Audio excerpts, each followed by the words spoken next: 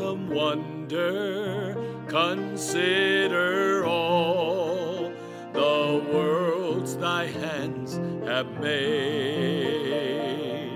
I see the stars, I hear the rolling thunder, thy power throughout the universe displayed. Then sings my soul, my Savior God, to thee. How great thou art, how great thou art. Then sings my soul, my Savior God, to thee. How great thou art, how great thou art. And when I think of God, his Son not sparing, sent him to die, I scarce can take it in, that on the cross, my burden gladly bearing, he bled and died to take away my sin. Then sings my soul, my Savior God, to thee. How great thou art, how great thou art. Then sings my soul, my Savior God, to thee. How great thou art, how great thou art. When Christ shall come with shout of acclamation and take me home, what joy shall fill my heart. Then I shall bow in humble adoration and there proclaim, my God, how great thou art. Then sings my soul, my Savior God, to thee. How great thou art, how great thou art. Then sings my soul, my Savior God, to thee. How great thou art, how great thou art.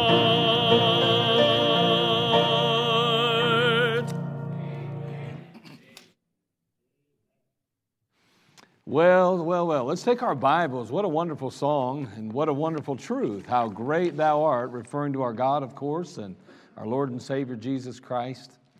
1 John chapter 5, verse 7, as we continue with our Bible Truth series and the work of the Holy Spirit. We began that just a couple weeks ago. 1 John chapter 5, verse 7. There in the passage it says, "For there are three that bear record in heaven, the Father, the Word, and the Holy Ghost, and these three are one." We began to talk about the person of the Holy Spirit, and we recognized some things. We asked some questions, actually, and we asked what part did the Holy Spirit play in creation? And as we began to look at that, we recognized that the work of the Holy Spirit in creation was to impart life. We asked the second question. We said, well, what part did the Holy Spirit play in the Old Testament overall? Well, as we went along, we realized that the work of the Holy Spirit in the Old Testament was mainly to empower people for some special work.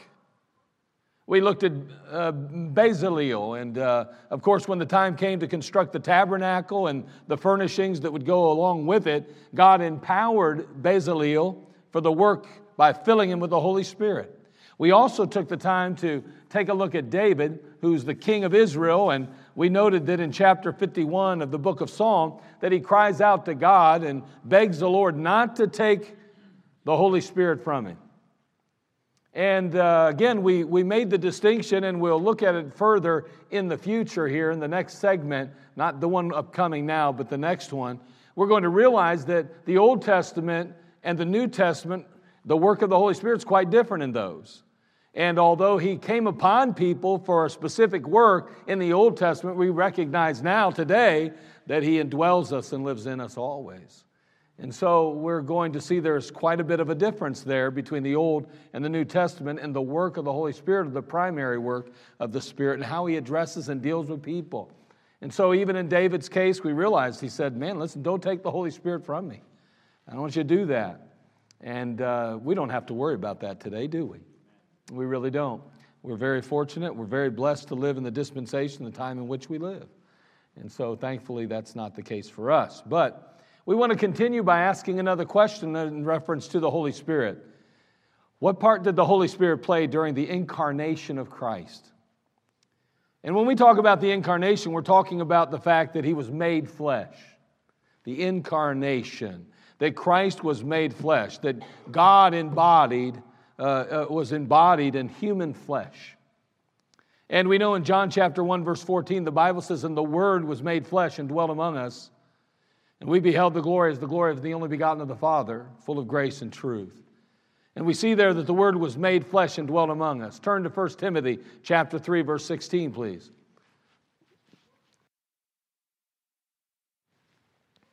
We're going to note there in 1 Timothy chapter 3, verse 16, that there's a mystery that we're being reminded of. It's called the mystery of godliness. And notice it says in 1 Timothy chapter 3, verse 16, and without controversy, great is the mystery of godliness. God was manifest in the flesh, justified in the Spirit, seen of angels, preached unto the Gentiles, believed on in the world, received up into glory. Again, God was manifest in the flesh. And we're asking, what part did the Holy Spirit play during the incarnation of Christ? While Christ was flesh, human flesh, what part did he play? Well, let's have a word of prayer and we'll consider that. Father, we thank you again for this time together. Speak to our hearts, work in our lives, and Lord, may you remind us of truths that maybe we've always known or have been known for years. And then, Lord, may you reveal things to us that we desperately need to learn tonight. Again, Lord, we love you. We thank you for all you've done. Lord, we appreciate the memory verse time that we had. And Lord, just how important it is to do that, as we'll see here in just a moment. But Lord, also we thank you, Father, for just the prayer time that we had for those that are hurting and in need of help, especially your help, Lord. We just pray, dear God, you just bless us now tonight. May you again speak to our heart. May your Holy Spirit go forth and do a mighty work tonight. We'll thank you in Christ's name. Amen. So what part did the Holy Spirit play during the incarnation of Christ? Number one, he was conceived by the Holy Spirit. I mean, that's a big part right there. When you talk about the incarnation, that would have never happened without the Holy Spirit, of course, at least based on the Scripture. I mean, I guess God can do whatever he wants, but God chose to use the Holy Spirit to do it his way, and he did. Luke chapter 1, verse 30. The Bible says, and the angel said unto her, fear not, Mary, for thou hast found favor with God. And behold, thou shalt conceive in thy womb and bring forth a son, and shalt call his name Jesus. And we said, oh, really? Yeah, that's wonderful. And I'm sure she was going to find that to be a rather kind of unsettling at first. And in Luke chapter 1, the Bible says in verse 34, turn there if you would, please. Luke chapter 1.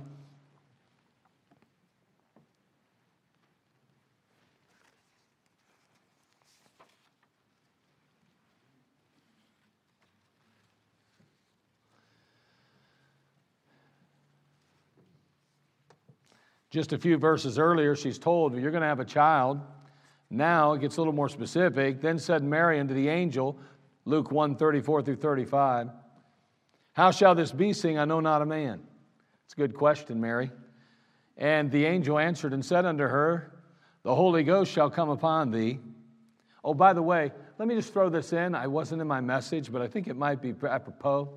You know the only way to really guarantee you never come up pregnant before you're married? Is to not know a man. It's not the schools handing out means by which you can subvert that. I'm just saying, our culture has made up their mind that we are nothing more than animals. And therefore, we have to meet those needs in our lives, and we have no control over that. Therefore, because our children are just mere animals, we better provide them with the tools they need so that they don't wreck and ruin society. I think we might as well just follow the biblical pattern. You wait till you're married to do things you should do when you're married. Nonetheless, that's just in there. I thought that I would just throw that out because I think it makes sense when Mary says, "How shall this be?" Great question, Mary. And God had to say, well, guess what? It's going to have to be something supernatural because, yeah. Notice he says, and the angel answered and said unto her, the Holy Ghost shall come upon thee, and the power of the high shall overshadow thee. Therefore also that holy thing which shall be born of thee shall be called the Son of God. Again, a supernatural conception is going to take place here. Matthew chapter 1, verse 18 through 20, the Bible says, now the birth of Jesus Christ was on this wise, when as his mother Mary was espoused to Joseph, before they came together, she was found with child of the Holy Ghost. Then Joseph, her husband, being a just man and willing not to make her a public example, of course, was minded to put her away privily. But while he thought on these things, behold, the angel of the Lord appeared unto him in a dream, saying, Joseph, thou son of David, fear not to take unto thee Mary thy wife. Why? For that which is conceived in her is of the Holy Ghost. A supernatural conception. The Holy Spirit of God, what part did he play in the incarnation of Christ? A supernatural conception here. Christ was conceived within the womb of Mary by the Holy Spirit. It's amazing, isn't it? It's a miracle. Supernatural. Number two, what part did the Holy Spirit play? Christ was baptized by the Holy Spirit.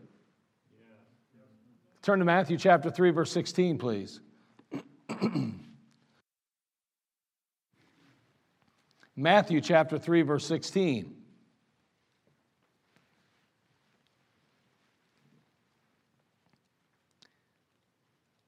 Christ was baptized by the Holy Spirit. So now he is in flesh, and we know that he's around the age of 30, and here he is now going to be baptized. But notice the fact is that the Holy Spirit plays a major part in this. It's not just water we're going to talk about. Notice what happens. Matthew 3:16. And Jesus, when he was baptized, went up straightway out of the water. And lo, the heavens were opened unto him, and he saw the Spirit of God descending like a dove and lighting upon him. Listen, there can be no doubt that the Lord Jesus Christ was filled with the Spirit already. We know that. Here the Spirit's anointing him for the work that lay ahead. Christ, he uttered not a single word. He didn't take a single step. He didn't make the slightest move in his public ministry until he was anointed with the Holy Spirit of God. There was never a time when the Lord Jesus Christ wasn't filled with the Spirit, but he was anointed at his baptism. And in Luke chapter 4, verse 1, the Bible says, and Jesus, being full of the Holy Ghost, returned from Jordan and was led into the Spirit into the wilderness. In Ephesians 5:18, we read a very important passage that applies to you and I. And be not drunk with wine, wherein is excess, but be filled with the Spirit, the Bible says. Listen, how imperative is it that you and I are equally filled and anointed with the Spirit of God before attempting anything on behalf of God? I mean, if Christ was needful of the Spirit, how much more are you and I needful of the Spirit? It's amazing. I'm looking at my notes and I realized that the new set that I printed out, I threw away. And I have the old set in front of me. Because I kept thinking, now I put that verse in a different place. It still works. The Bible always works. But how imperative is it? I mean, we really need to be very careful that we attempt nothing on behalf of God without the filling of the Spirit of God in our life. It's so important. I mean, Jesus Christ, we say, well, he's God in flesh, and he needed the Spirit of God. How much more do we? crazy, isn't it? Number 3, again, we're thinking and we're talking about and answering this question, what part did the Holy Spirit play during the incarnation of Christ? We said, well, he was conceived by the Holy Spirit. He was baptized by the Holy Spirit. He was led by the Spirit into the wilderness to be tempted, or tested, if you will. Matthew chapter 4, verse 1. Then was Jesus led up of the Spirit into the wilderness to be tempted of the devil. Now, it's interesting, but you got to believe that the Lord, over the course of his life, right, over those 30 years, that he had a number of skirmishes with evil.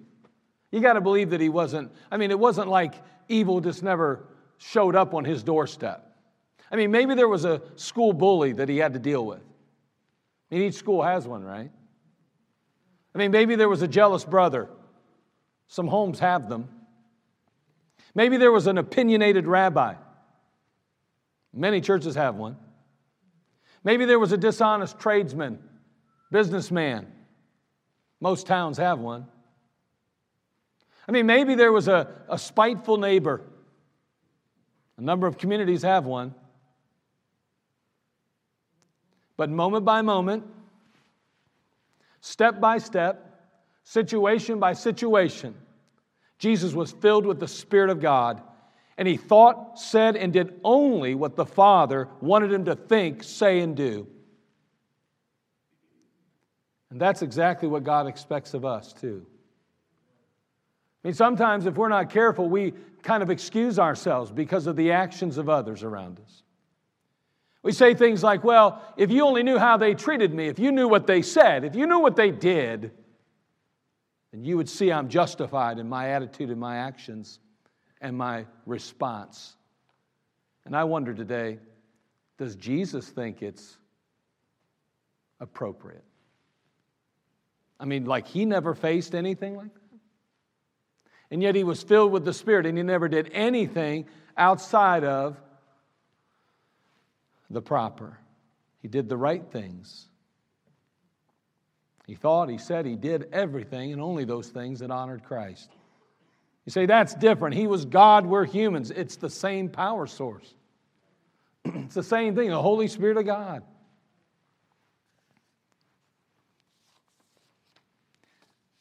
As challenging as those moments might have been in his life, and I'm sure they were challenging. He was just flesh like you and I in that regard. He now faces Satan himself. In Luke chapter 4, verses 1 and 2, turn there, would you please? He's going to face the God of this world now. It's interesting that mankind placed him in that position, by the way.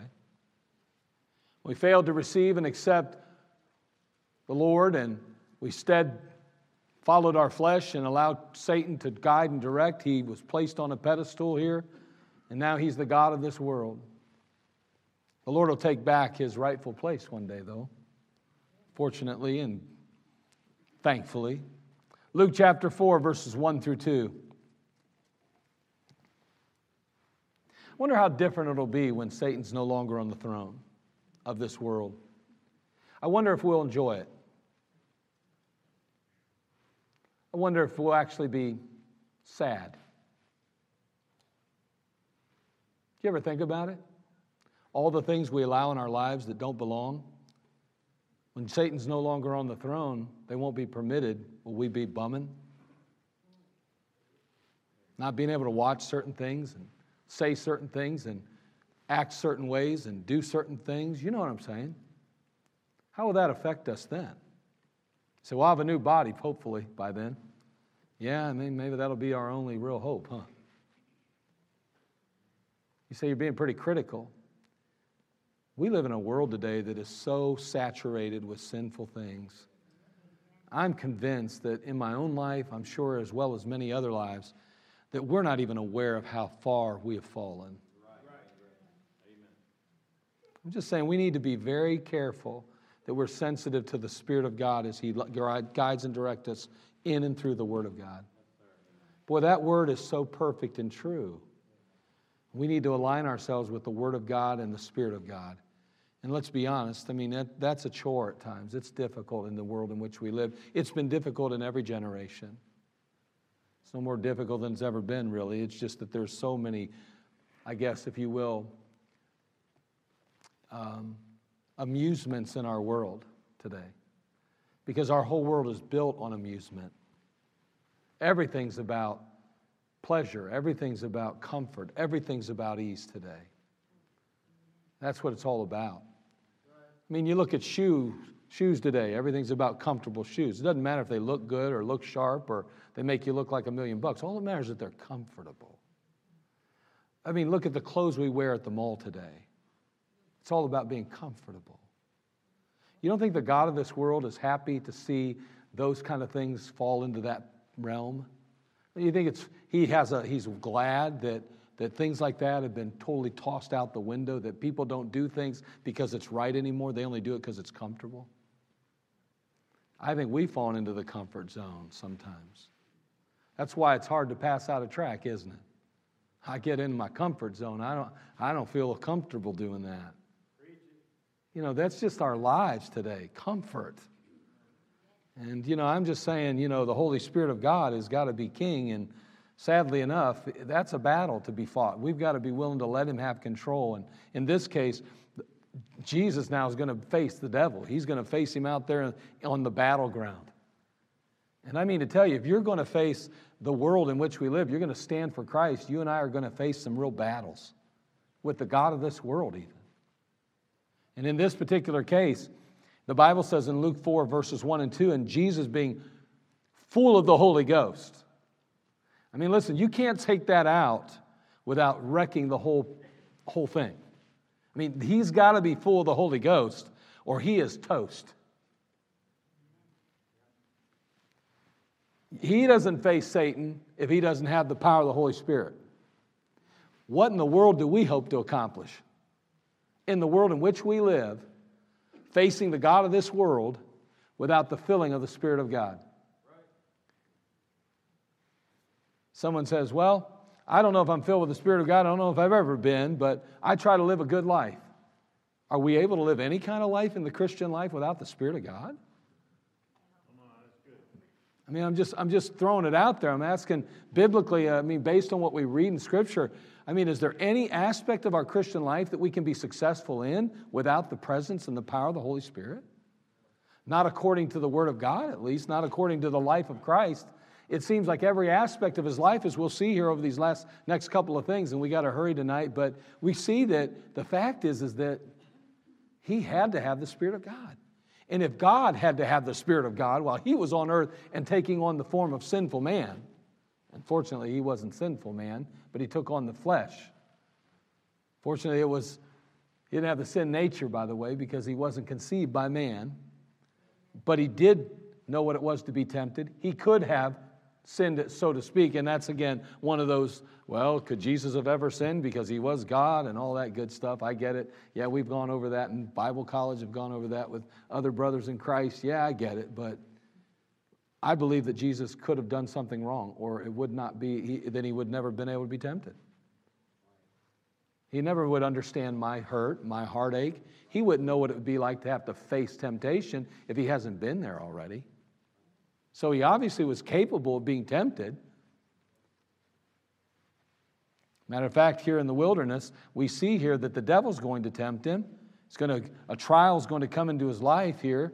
He says, and being full of the Holy Ghost, he returned from Jordan and was led by the Spirit into the wilderness, being 40 days tempted of the devil, and in those days he did eat nothing. And when they were ended, he afterward hungered. Now, you've heard it said that after about 2 or 3 days, you know you're not hungry anymore when you're fasting. Well, they say that you hit 30 or 40, and next thing you know, you're hungry again. That's what I've read. Obviously, Jesus was. He actually had a body like yours and mine, or he would have never gotten hungry, right? And as we read through the passage, we're given the secret to the Spirit-filled believer's success in overcoming the temptation and testings of Satan. In Luke chapter 4, verse 4 again, he says, and Jesus answered him, saying, it is written, that man shall not live by bread alone, but by every word of God. Luke 4:8, And Jesus answered and said unto him, Get thee behind me, Satan, for it is written that thou shalt worship the Lord thy God, and him only shalt thou serve. Luke 4:10, For it is written, He shall give His angels charge over thee to keep thee. Again, we need to notice a real important phrase, for it is written. And again, listen, we can go ahead and we can practice it. We can read blogs till we got bloodshot eyes. We can read self-help books till we got bloodshot eyes. We can listen to tapes and stuff of people telling us why we should do this and do that, and how important this is and how important that is, and why this is so successful, this isn't successful. Man, I mean, all the self-help books, all the do-it-yourself stuff, all the anything and everything you can think of, did not give Jesus one bit of hope when He faced Satan. Not one of those things did He take the time to bring with Him that day. When it came time to face the God of this world, when it came time to battle against sin and evil, He said, there's only one book that I'm going to have to really dig into. The only one book I've got to really face up to. I'm going to have to put this into practice. I'm going to have to use it because it's the only one that's going to give me an escape. It's the Word of God. And we don't often treat it that way. Fortunately, we've got a good group of people this year that are reading through their Bible in the church. I'm excited about that. I'm super excited about the memory verse challenge, and I think this is great. And I'm anxious to see how many of you learn the verses.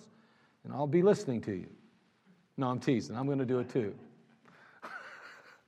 If I wouldn't have said that, some of you would have left and went, see, he isn't going to do them, is he? I can't believe he's the pastor. Yeah. I've learned 300 verses this last week alone.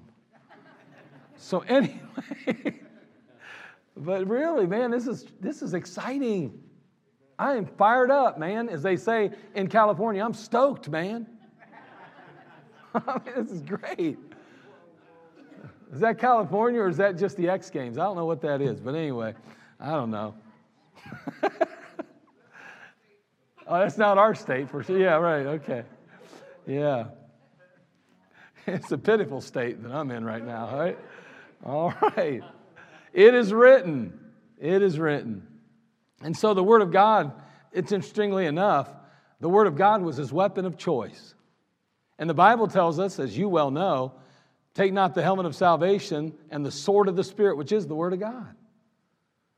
And so we see that the Word of God is a sword then, and it's a weapon. And the Word of God, again, is the sword of the Spirit. And the Spirit shows up then. When we start wielding this thing around, He's showing up. Every time I turn around, the Spirit's involved in our successes. I mean, we need Him more than we can even shake a stick. We can't even imagine how important He is, I don't think. I think we will never fully appreciate His work in our life and the importance of Him in our Christian journey. In Hebrews 4:12, it says, For the word of God is quick and powerful and sharper than any two-edged sword, piercing even to the dividing asunder of soul and spirit and of the joints and marrows, and is a discerner of the thoughts and intents of the heart. Man, I mean to tell you, that word is important. It cuts deep into the heart of mankind. It cuts to the chase and gets to the point. I mean, it cuts out our sin, the sin in our lives. It separates us from that sin. Man, the Word of God, it's interesting, in Psalm chapter 119, verse 105, the Bible says, Thy word is a lamp unto my feet and a light unto my path. You think about this book, the one that Jesus took to fight and to battle with Satan, and we talk about temptation or testings in our life and how we're to overcome those. And he says simply, it is written. I mean, as it is written, Satan, as it is written. And you know what he's saying? He's saying, man, listen, I've got this book, and this book is my weapon. And you know what that weapon does? It cuts deep into the heart. Yes, it cuts to the chase and gets to the point. It cuts out sin in our lives. But let me tell you what else it does. It steers us away from sin and reveals the escape plan of God. It guides us. You know what? If we don't spend time in this book, we walk right into sin. What does our memory verse say this week? We just talked about it. Psalm 119, verse 11. Thy word have I hid in mine heart that I might not sin against thee. You know what this word is? It's a lamp unto my feet and a light unto my path. You go ahead and lay this book down, then let me tell you what, you are in danger of walking right into sin. Why? Because it's the light. It lightens our path. It reveals to us the dangers and the pitfalls that lie ahead. It guides us around and away from those things that will misguide us, sidetrack us, trip us up. Man, I'll tell you what, the Word of God, the Lord says, hey, you know what? I'm in a battle today. Let me see what I can bring. I think I'll bring a songbook. That's not a songbook. That's a Matthew Henry. Are those mine? Where's my songbook at? He said, I'm going to bring a songbook. That's what I'm going to bring to the fight, Satan. Oh, what a wonderful, wonderful day I will never forget. That'll send him running. After I wandered in. That's not what he brought to the fight. He didn't bring a songbook. And he didn't bring a Matthew Henry commentary. Hey, that worked out good, didn't it?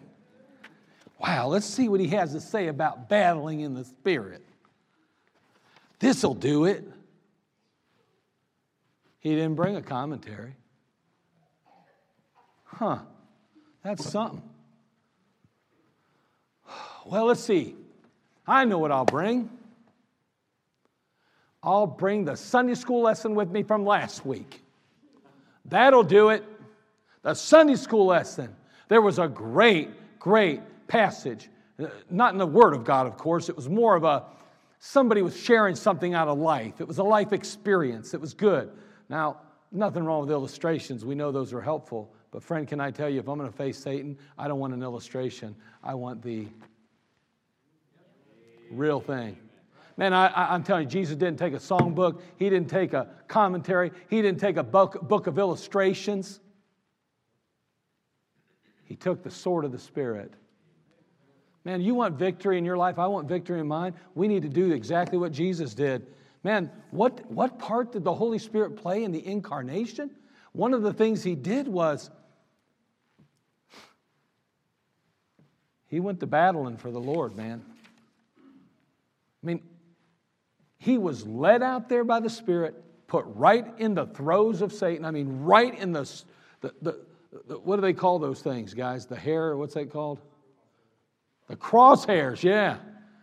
That's right. Right in the crosshairs of Satan. Thanks a lot, Holy Spirit. But he didn't leave him there alone. Jesus took the Word of God with him. You say, I didn't see anywhere where he had a Bible, the Word of God. It wasn't even canonized till almost 150, 200 AD. And yeah, but he had it in his heart. He was the Word. He is the Word. You know what? How important is it that we take those memory verses that we're learning and that we truly memorize them and hide them in our hearts? Because we may face Satan one day and not actually have a copy of the book. Maybe our phone actually gets broken. We'll actually have to remember what we studied. Quote Scripture. Man, let's put it in front of our kids. Let's make sure we're sitting there. And I think so many of you, from what I hear, and I'm excited about that, are taking the time, even in some devotions and things like that, to say, let's make memory a part of that, even that time. Let's really ensure that we're getting these verses down, hiding them in our heart. Why? Because this book's going to guide us away from sin.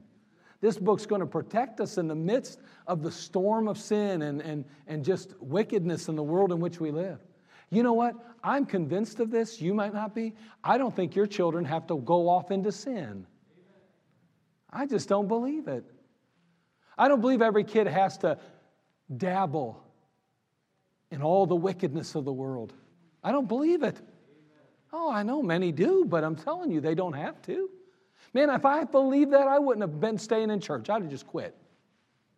I'd have quit. If God ain't big enough to protect me and my family, then you know what? Forget it. He ain't big enough for me.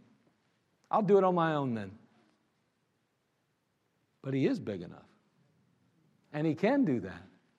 And if there's been some failures along the way, it's not really God's fault. We're just human. We make mistakes.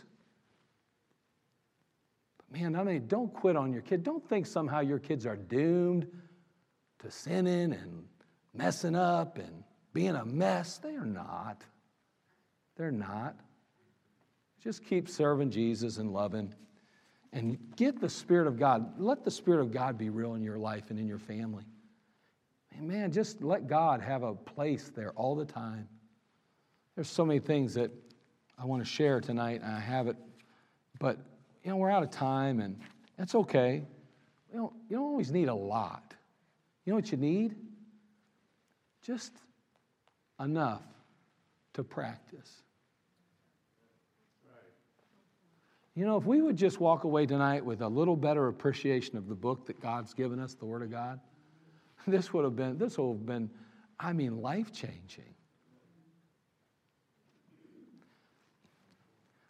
I don't know if you can agree with me or not, but boy, do I need to make more of this right here in my life. It needs to be bigger in my life. You know what? That's up to us. That's our decision. There's 24 hours in every day, isn't there? And you know what? You have the same 24 I have, and I have the same 24 you have. The question is, how important will we make this book in those 24 hours? Father, we come to you. We thank you for this time together. We just ask, Lord, that you'd be glorified in our lives. Again, thank you, Father, for just these folks that have made their way here. Thank you, Father, for these families that are just so faithful. And we just ask, dear God, that you would just bless us tonight. And Lord, we just pray, Lord, that you would just be glorified in everything that was said and done. And Lord, may you just encourage us tonight from your word. We think about, Father, just what the part that the Holy Spirit played in even the life of Jesus. And we marvel at the fact that he needed the Holy Spirit so awfully much. Lord, help us to realize how much we need the Spirit of God. Lord, may we not attempt anything on your behalf without being filled with your Spirit, without inviting the Holy Spirit to fill us and asking him to do just that in our life, to equip us for the work that you've called us to do. Lord, help us to realize, Lord, that the Spirit of God and the Word of God are so connected that we can't help but face sin and face Satan without the Word of God and the Spirit of God who makes it applicable in our lives and truly changes us. Help us, Lord, we pray. We love you. We thank you. And Lord, I thank you for this wonderful crowd that's gathered tonight. And I ask, Lord, you'd be with them and their families. Lord, we are under attack today as believers. Help us to stand strong together, but Father, even alone, when we're on our own out in this world, help us, Father, to raise the banner high and to stand tall for you. And Lord, just be with our children. And Lord, may they have a love for you. May they be convinced that you are real and that you are there for them and that you can help them. And Lord, just help them to see that it's worth living for you. May they see the victories that come out of obedience and just the wonderful life that you bring. We love you. We thank you. We'll praise you for all you do. In Christ's name, amen. Let's all stand to our feet. Every head bowed, every eye